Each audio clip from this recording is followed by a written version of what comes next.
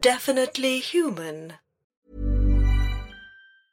Burrow is a furniture company known for timeless design and thoughtful construction, and free shipping, and that extends to their outdoor collection.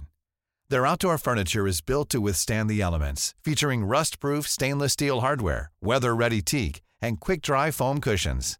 For Memorial Day, get 15% off your Burrow purchase at burrow.com/ACAST and up to 25% off outdoor. That's up to 25% off outdoor furniture at burrow.com/ACAST. A lot can happen in the next 3 years. Like a chatbot may be your new best friend. But what won't change? Needing health insurance. United Healthcare Tri-Term Medical Plans are available for these changing times.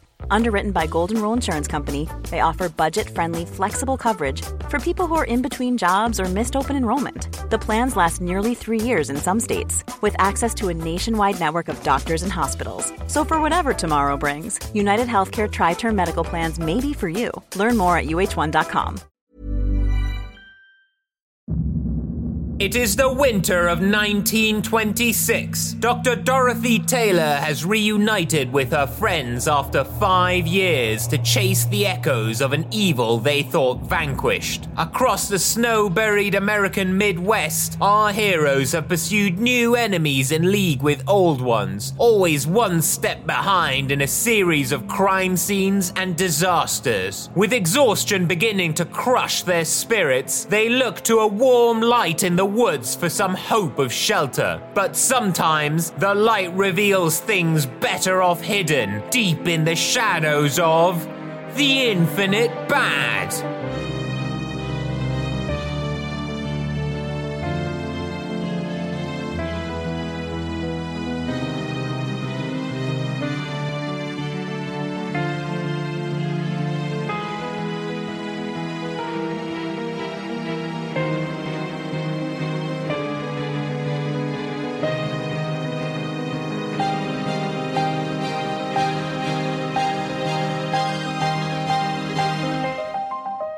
The Butchers of Goose Lake, Part 6. Deep in the forest of Goose Lake, on the border of Iowa and Illinois, our heroes are lost, tired, and nearing defeat. Now the warmth and light of a fire beckon them to safety.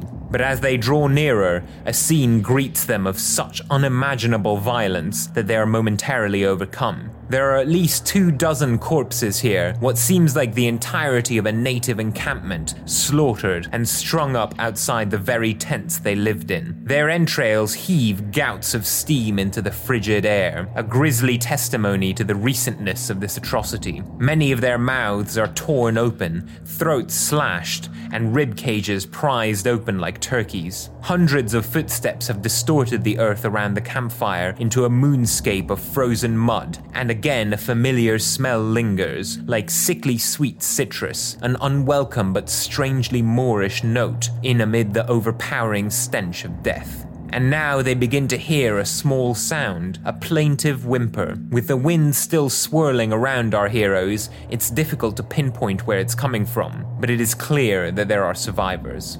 Dorothy's heart aches as she strains to locate the crying child and imagines what horrors she must have seen. Our heroes fan out into the camp and try to hold fast against the rising dread. 11. 2. 4. 4. Okay, so you all fail. You all get. You all gain 35 dread. Whoa. What's the total dread? You can have 100. 100, and Right. you are you're gone. Connie's been over that before. It Yeah. won't be my first time. So looking around, you can see at least 24 corpses. They're all strung up, and there are 3 figures huddled in different parts of this native kind of village encampment that seem to be moving, but because of the wind whirling around, you can't really tell which one is whimpering. You are being warmed up by the roaring campfire at the center, which is a solace to you. So I'm going to take all your exhaustion away as you're actually just warm again. And each of you can regain 1 hit point. Can we make sure we've got Dick Jennings close to the fire? Yeah, I'm Yeah. pulling Dick towards the fire. Like, you all right, Dick? How you doing there, buddy? He's not conscious at all. You can try to make another examination of him. Sure. 18. Unfortunately, he's not alive anymore. Oh, God. All right, well, let's find the survivors here and see if we can do Yeah. anything. So there's 3. There's a young girl. There seems to be a man about middle-aged with a high balding hairline and an older woman. And they're all injured but alive. You don't know what the state of their injuries is, but they- they're alive. they're These alive. 3 are clearly Are they alive. separate parts of the camp? Yes, they're in separate parts of the camp. I would rush to the little girl. Yeah, I'm going to go to the little girl first. But I think that one of you should go and approach the man to make it clear that we're not threatening and we're not going to hurt Well, Sebastian, hurt you any take of them. the man, and I will go to the old woman. I mean, I probably don't look... I probably look a bit odd. You probably all do. Yeah, true. Okay, yeah, I approached the man. Okay, sorry. So Joey's going to the little girl, Sebastian to the man, Cornelia to the old woman, and Dorothy? I'm going to go to the girl first, I think. So Joy and Dorothy, you approach the young girl. Her eyes are wide. She has bushy hair. Her face is absolutely streaked with tears. She's wearing a crude hide tunic and she's clutching a straw doll. She seems to be looking straight at the fire and just sobbing, just wailing and sobbing, just the same note over and over. But she doesn't respond to your presence at all. Okay, well, I think I'm going to sort of make calming noises in my throat. Like, it's all right, it's all right. Like that. Okay. And while sort of just checking to make sure she's not bleeding anywhere, that she doesn't have any injuries that I Yep. can see. She seems to be completely unscathed, beyond clearly being extremely traumatized. Sebastian, the man is covered in ritual scars and he has a high and balding hairline. The remainder of his hair is drawn back into a tight ponytail. And he seems to be carving into his own skin with a broken fingernail, which is sharp at the break. But he completely ignores you, doesn't even look up at you when you come up to him. And he seems to be speaking to himself in a language that you can't understand while obsessively, compulsively scratching his own forearm. Hello. Sebastian St. Battenberg, charmed, I am sure, and I hold out my hand. No response at all. Just leave my hand there. Cornelia, the older woman, she is bound in hides and furs, and from a distance she really just resembles a shaggy pile with a weathered head poking out, but she seems to be staring dumbly at the sky. I say, Madam, are you injured? She lowers her head to you, this wizened head lined with thousands and thousands of wrinkles, and she opens her mouth and you can see that something seems to have bifurcated her tongue. And it's split in two and it's still bleeding. And she kind of mumbles and you can't tell if she would even be able of coherent language were her tongue not mutilated in this way. Oh, God. Okay, well, I'd like to check to see if she's injured in any other more life-threatening way. You can't tell any other injuries. She seems to be fine besides this injury that has been made to her. Sebastian, you are still speaking to the man? He's etching on himself, right? Mm-hmm. Can I I'm like looking at that, like, does it look like anything that I would recognize, like the symbols, I mean? Make an occult check. 15. You feel like you recognize them. You're looking at them and you're starting to make parallels with what you've seen in Sophia's journal. Yeah, you feel like there's probably some sort of connection there. You know, I think I've seen those markings before. The markings that you're drawing on your own flesh. I feel like I've seen them before. His head raises and his eyes find yours.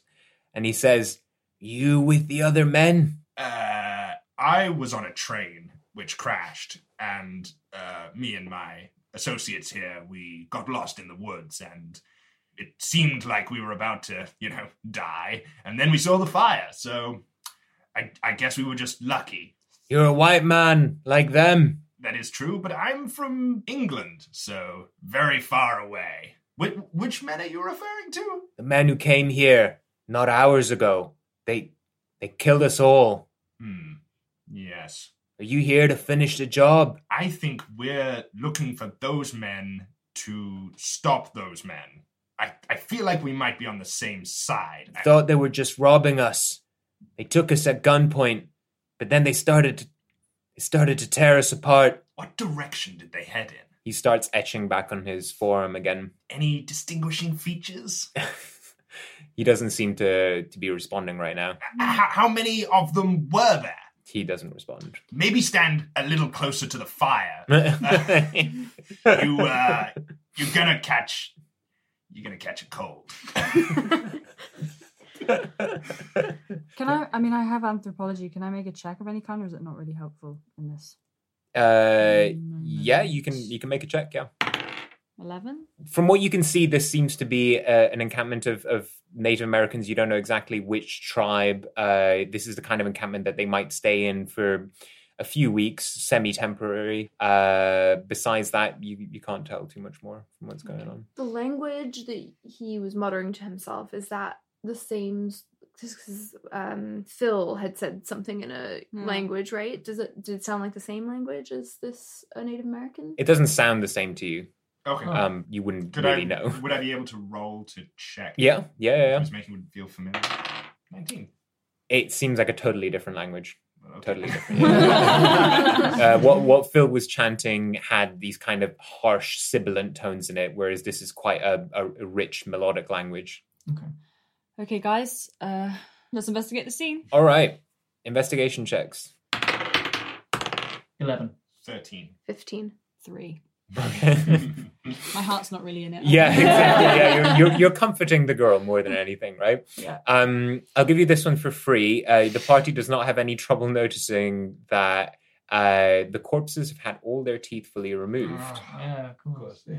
As you seem to be investigating all their mouths, the man who's carving into the forearm says aloud, loud enough that you can hear. He's only about 10 feet away at a tent near the central fire. They took the teeth before they fed them. They made them drink. What? Drink what? What did they make them drink? I don't know what it was. They said we had poor blood. That's when they started to tear us open. Do you think they were trying to do... They have some kind of ritual, right? Like, we've run into these bastards a few times, and the teeth thing, and then the stuff going on inside the hands. Dorothy, you've noticed that around the campfire, there's about 6 empty bottles. They look exactly the same as the bottles that were in the rear carriage. Indeed, picking one up, you can notice the very strong smell of this kind of rotten lemon citrus note. They made them drink an explosive material? Well, I mean, I guess we don't really know what it is. Yeah. These bodies with the entrails coming out, does it look like they've been cut open from the outside, or that something's come out of them? Make a medicine check. 20. Oh, wow. What it looks like happened is that they were cut open from the outside, but that something was creating pressure from the inside. So both. That something might have been... So if whatever it was on the inside didn't force its way out, they were cut open in order to allow whatever it was to come out. Dorothy, in Sophia's journal, there were medical illustrations depicting sort of around the... I sort of point to my belly. Mm-hmm. You know... Do you know what I'm saying? The abdomen? No, the stomach? Where the intestines? But what women have that men don't? Oh, the uterus? No, yeah. I think perhaps this is some sort of forced birth situation. Oh, that's terrible. But it's not just... It's men and women. So were drawings of this in the notebook? Similar, yes. Yeah, but not men. Sebastian, you have seen also a shadow, like a small thing, half buried in the snow near the edge of the village. Okay. Yeah, I guess I'll stomp towards it then. Okay. So you see that it's the body of a dead fox. It's half buried in the snow.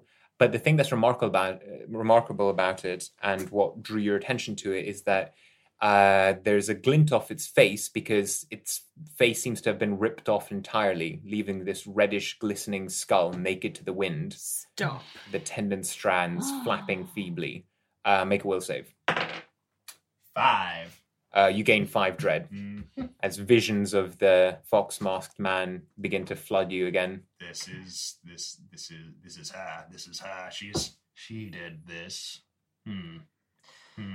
Joy, you notice that the child seems to be holding something in the other hand. It's got this straw doll in the crook of one of its arms, but in her other hand, she seems to be holding something that's, again, glinting in the firelight. I pick up her hand and I say, can I have a look at what you've got there? As soon as you kind of cradle her hand in yours, she looks down at what she's holding and she kind of releases it like very sharply, as if she's horrified that she was even holding it. And then she starts wailing even more loudly. Make an anthropology check with advantage. 20. Wow, very nice. So you know exactly what this is. This is a medieval Indian bauble. You studied this in your time at Somerville College, and you know exactly the area in India that it is from, in fact. You remember reading about it in one of your books, and it depicts a humanoid figure with 6 arms.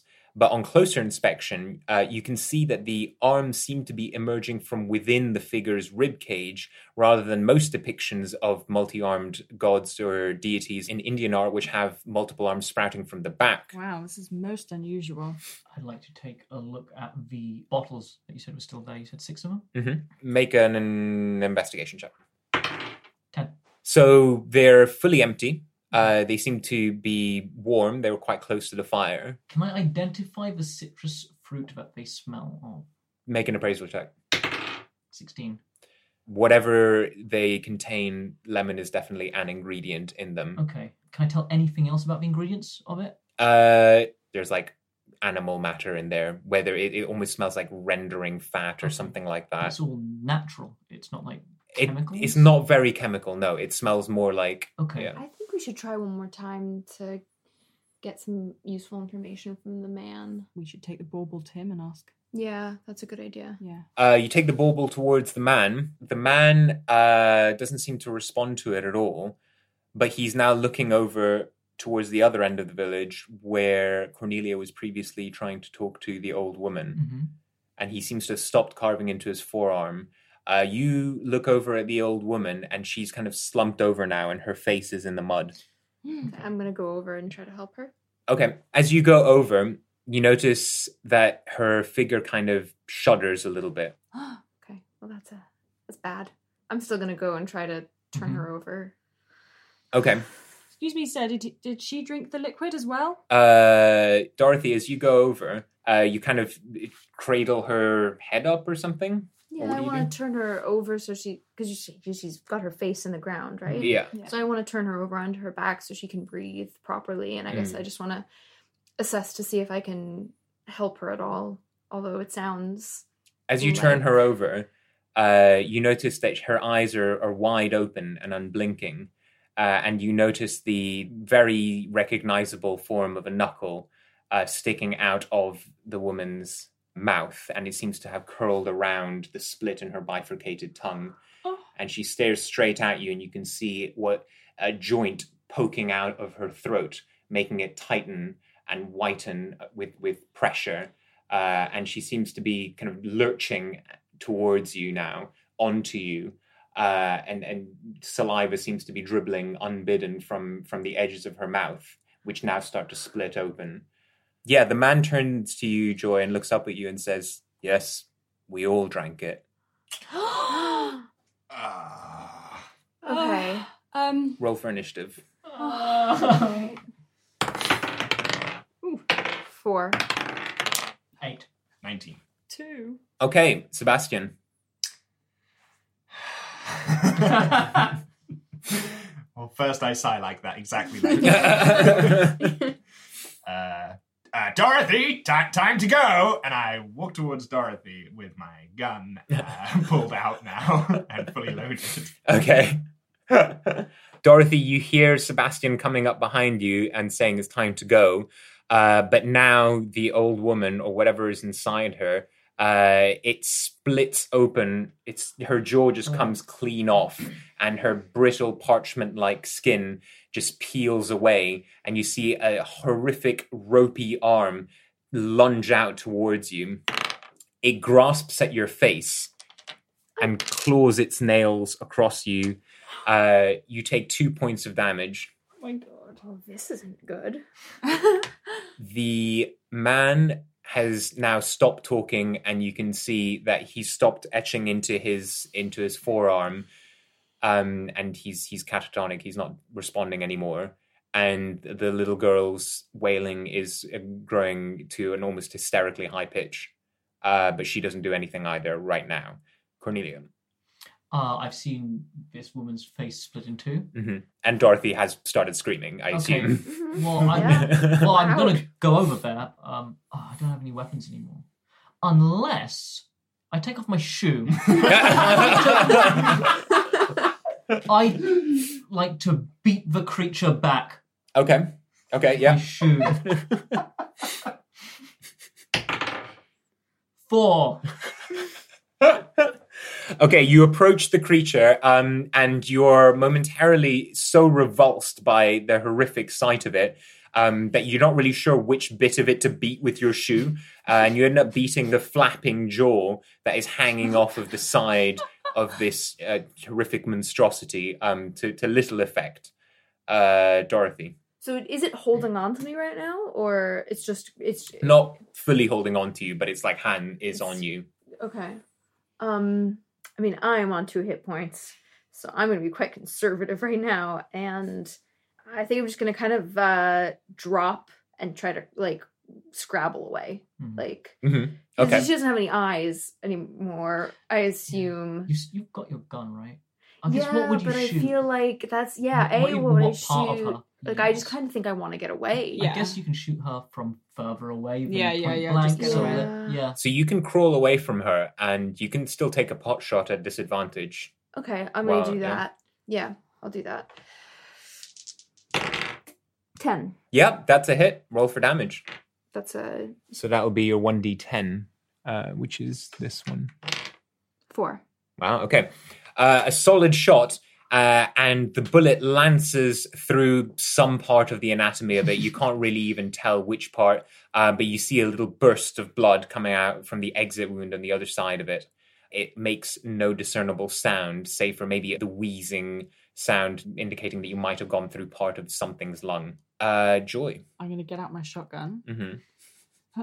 I want to point it towards the man and say, stay where you are. Open your mouth. Like, is he going to burst open at any moment? I'm sort of backing away from him. Okay. A bit scared. He definitely is. His neck snaps up and looks at you, and you can see that he seems to be retching or gagging on something. And as he opens his mouth, make a will save. 1. Oh, Wow. Okay, before you even see what is inside his mouth, you can't stop yourself from pulling both triggers at the same time, unloading both barrels. Make an attack roll at advantage. 20. Wow. Okay, so roll 3d6 and then double the number and tell me what you get. So, yeah, roll these 3. 12? 12. Okay. So double that. Oh, double that. Double that. 24. Wow. Okay. So the force of the blast sends you flying back as you fire both barrels. You almost dislocate your shoulder with the force of firing it. The man's not just head but entire upper body seems to explode with the full force of 2 shots being fired into him. There's very little left except for the stump of his legs and lower torso. Sebastian. So I'm still marching towards Dorothy and Cornelia, although I do jump when Joy's gun goes off. Yeah. I don't turn around, I keep marching. And I'm just like, come on, let's go! And I'm just kind of trying to push Dorothy and Cornelia back towards Joy, get between them and the creature. Okay, so you can see that the creature now is this monstrosity. Yeah. But you don't attack it. You're able to kind of interpose yourself between them. But yeah, am I now in between? Like, I yeah, want to make sure that I'm in between. That you can do. Yeah. Okay, then I guess I might as well. I'll shoot it. Okay, go for it. 12. That's a hit. Roll for damage. It's a 1d10. 7. Very nice. Okay. So the shot goes straight through the creature's, what used to be the old woman's head, but is now seemingly closer to the elbow of whatever lies inside. It's a powerful shot, though, and you can see that it takes a chunk of its flesh out with it. And the creature starts slumps to the ground entirely and starts scrabbling around wildly, kicking up bits of frozen mud and snow, seemingly not really in control of its faculties anymore. So it starts flopping towards you, Dorothy, ineffectually though, and its hand tries to grasp past Sebastian towards your ankle, but Sebastian manages to just push it backwards with the heel of his boot, and it's still vaguely mobile and ambulatory, but not really seemingly in its death throes. Listen, ladies, I'm very tired. I think we should just run away. This time. Yes. But we have an opportunity to find out what it is. If we can kill it, we could, I don't know, like dissect her and see what on earth this creature is inside. We didn't get to do it in Carrie Chow. We did do it in Egypt. It's hands. It's mainly hands. It's full of hands. And this does seem to be different than what we saw in Hong Kong, in the sense that what we saw in Hong Kong was like people's faces, right?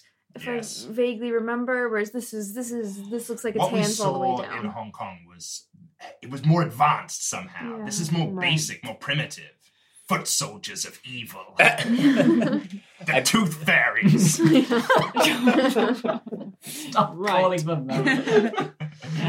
At this point, you notice that just as the old woman's stirring ceases, you notice that the storm has also died down and abated around you. The last of the snow begins to drift to the ground, and in the distance, on past the forest, you see the glimmering of what looks like an electric light, not a campfire, very near the edge of the horizon. You can just see it glinting every once in a while. And then behind you, the little girl, her wailing has now stopped. And her bushy hair is kind of covering her face as she looks down and she drops the straw doll.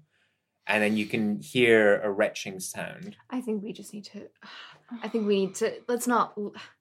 I'd rather not kill a child. Or do we want the child to go through that experience of having a Yeah. hand come up through her face? God.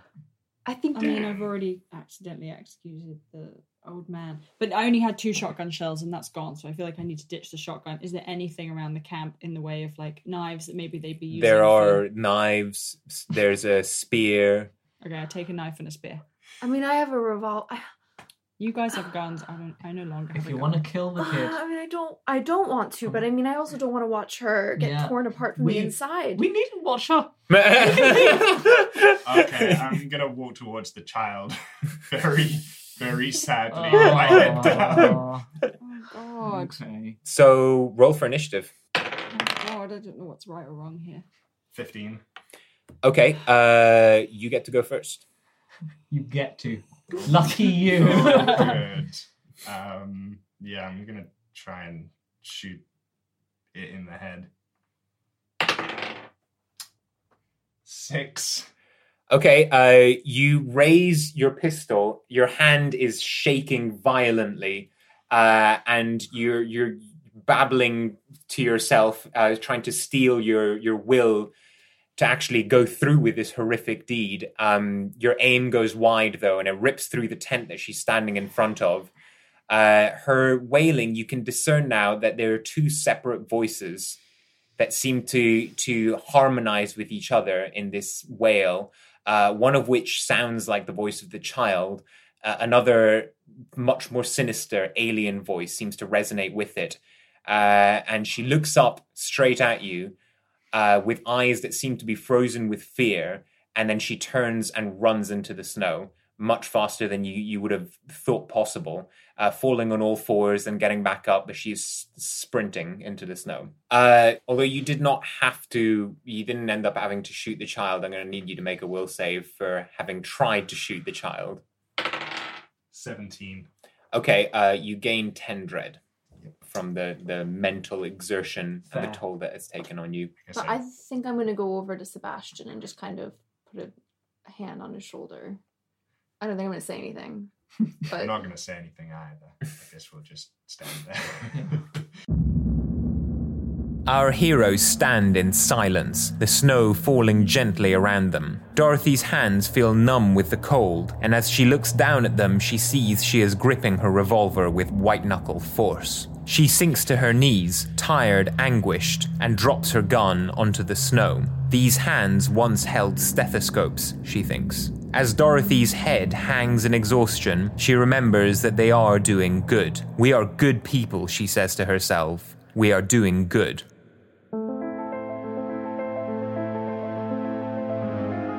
You've been listening to The Butchers of Goose Lake, written by Giorgio Mariani and produced and edited by David Knight and Tom Dalling, with music by Jonathan Day, starring Eleanor Kohler as Dorothy Taylor, Maximilian John as Cornelia Cavendish, David Knight as Sebastian St. Battenberg, and Charlie May as Joy Dotton Cavendish. I am Giorgio Mariani, Game Master. You can follow us on Twitter at The Infinite Bad and support the production of this series on Patreon. That's patreon.com/definitelyhuman.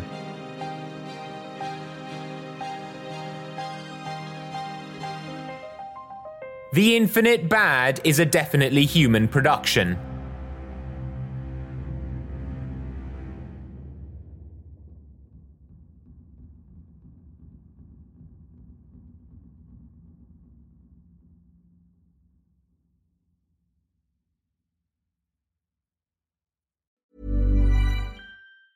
Hey, it's Danny Pellegrino from Everything Iconic.